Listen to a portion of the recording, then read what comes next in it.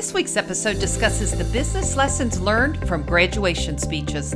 This week's 3 words, your commencement speech. Welcome to the 3-Word Podcast with author, speaker, and life coach, Lisa Thal.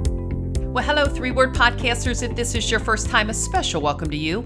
I'm your host, Lisa Thal, and I share my thoughts on 3-word topics, not only to help and engage and inspire you, but those you lead. And maybe 3 words you can use as a topic in your next sales meeting. So here we are, it's graduation time. And congratulations to all the parents who have kids who are graduating or adults who have earned their MBA or a new certification. And I've got 3 words for you. You did it.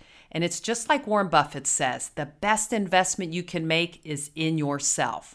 So when I think about graduations, I think about commencement speeches. And these speeches are educational, they're entertaining, and they're inspirational. But I believe they're designed to help us transition into the business world. So I started reflecting and seeing, could I remember my high school or college commencement speeches? Now, I got to think it was a long time ago now, and sadly, I just don't remember.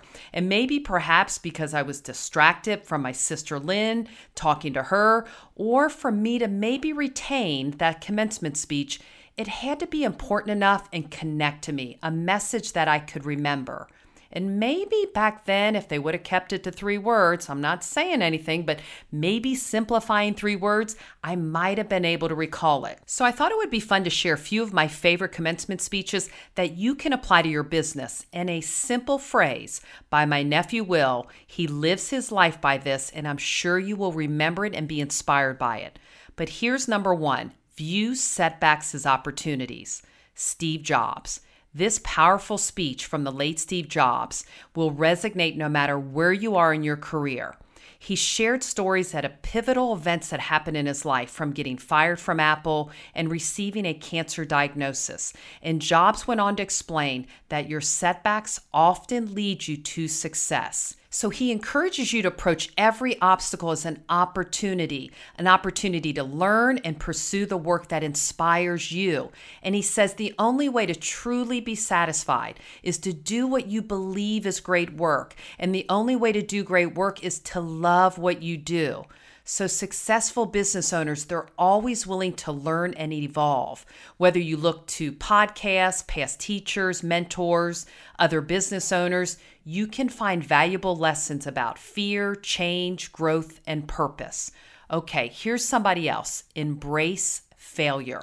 J.K. Rowling. She spoke at Harvard University in 2008, and we would not have 7 Harry Potter books if she did not embrace failure. In her speech, she talks about the inherent value of failure and that it helps you to succeed. She talks about drawing on her experience as a poor single mother, struggling to publish just 1 book. And Rowling explains that failure can be the driving force that liberates you from fear and motivates you to pursue what you want the most.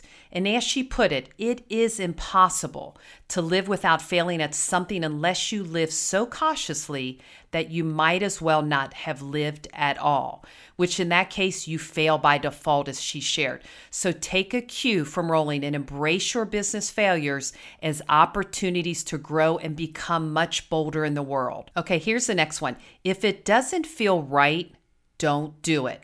Oprah Winfrey 2008 speech at Stanford University. And Oprah went on to say, don't sacrifice happiness for money. When you're doing the work you're meant to do, it feels right. And every day is a bonus, regardless of what you're getting paid for.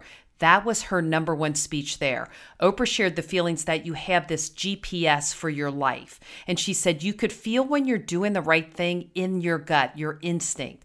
Your emotional guide system lets you know when you're supposed to do something or you're not supposed to do something, she said. She went on to explain that doing what your instincts tell you to do will make you more successful because it'll drive you. You'll work harder and you'll be less stressed. She just kept saying, if it doesn't feel right, don't do it. That's the lesson. And the lesson alone will save you, your friends, so much grief. Winfrey went on to say, when you don't know what to do, just get still. Get very still until you know what to do.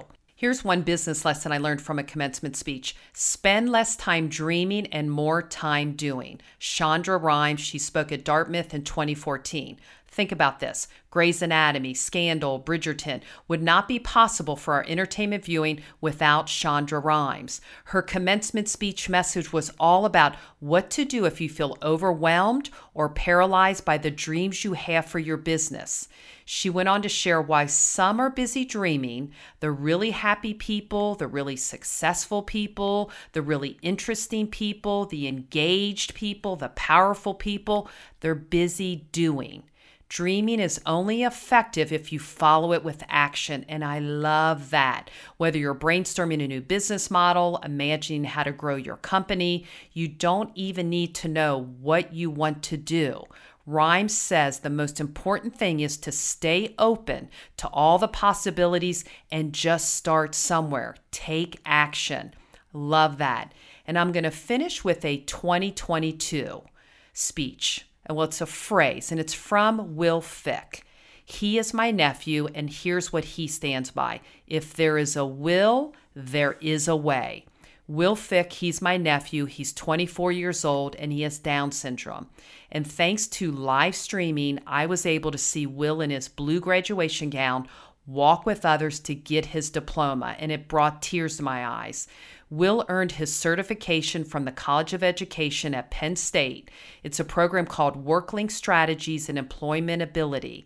And this program, it provides opportunities for individuals with intellectual disabilities to participate in post-secondary experiences and educations right alongside their peers. And this is what I love about the program.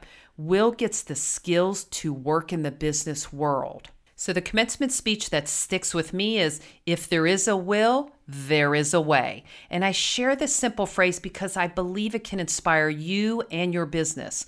Will has never met a stranger. He's excited to learn new things. And as I watched Will grow into a young man, I learned so many lessons from him. Be kind, laugh, learn something new each day, let go of the past, live in the moment, and yes, if there is a will, there is a way. So I encourage you to stop and think about what your commencement speech would sound like. What words of encouragement and inspiration can you share with yourself that can inspire you to keep investing in you and your future? And it's all about your perspective. Remember that. And if you have the will, you can find a way.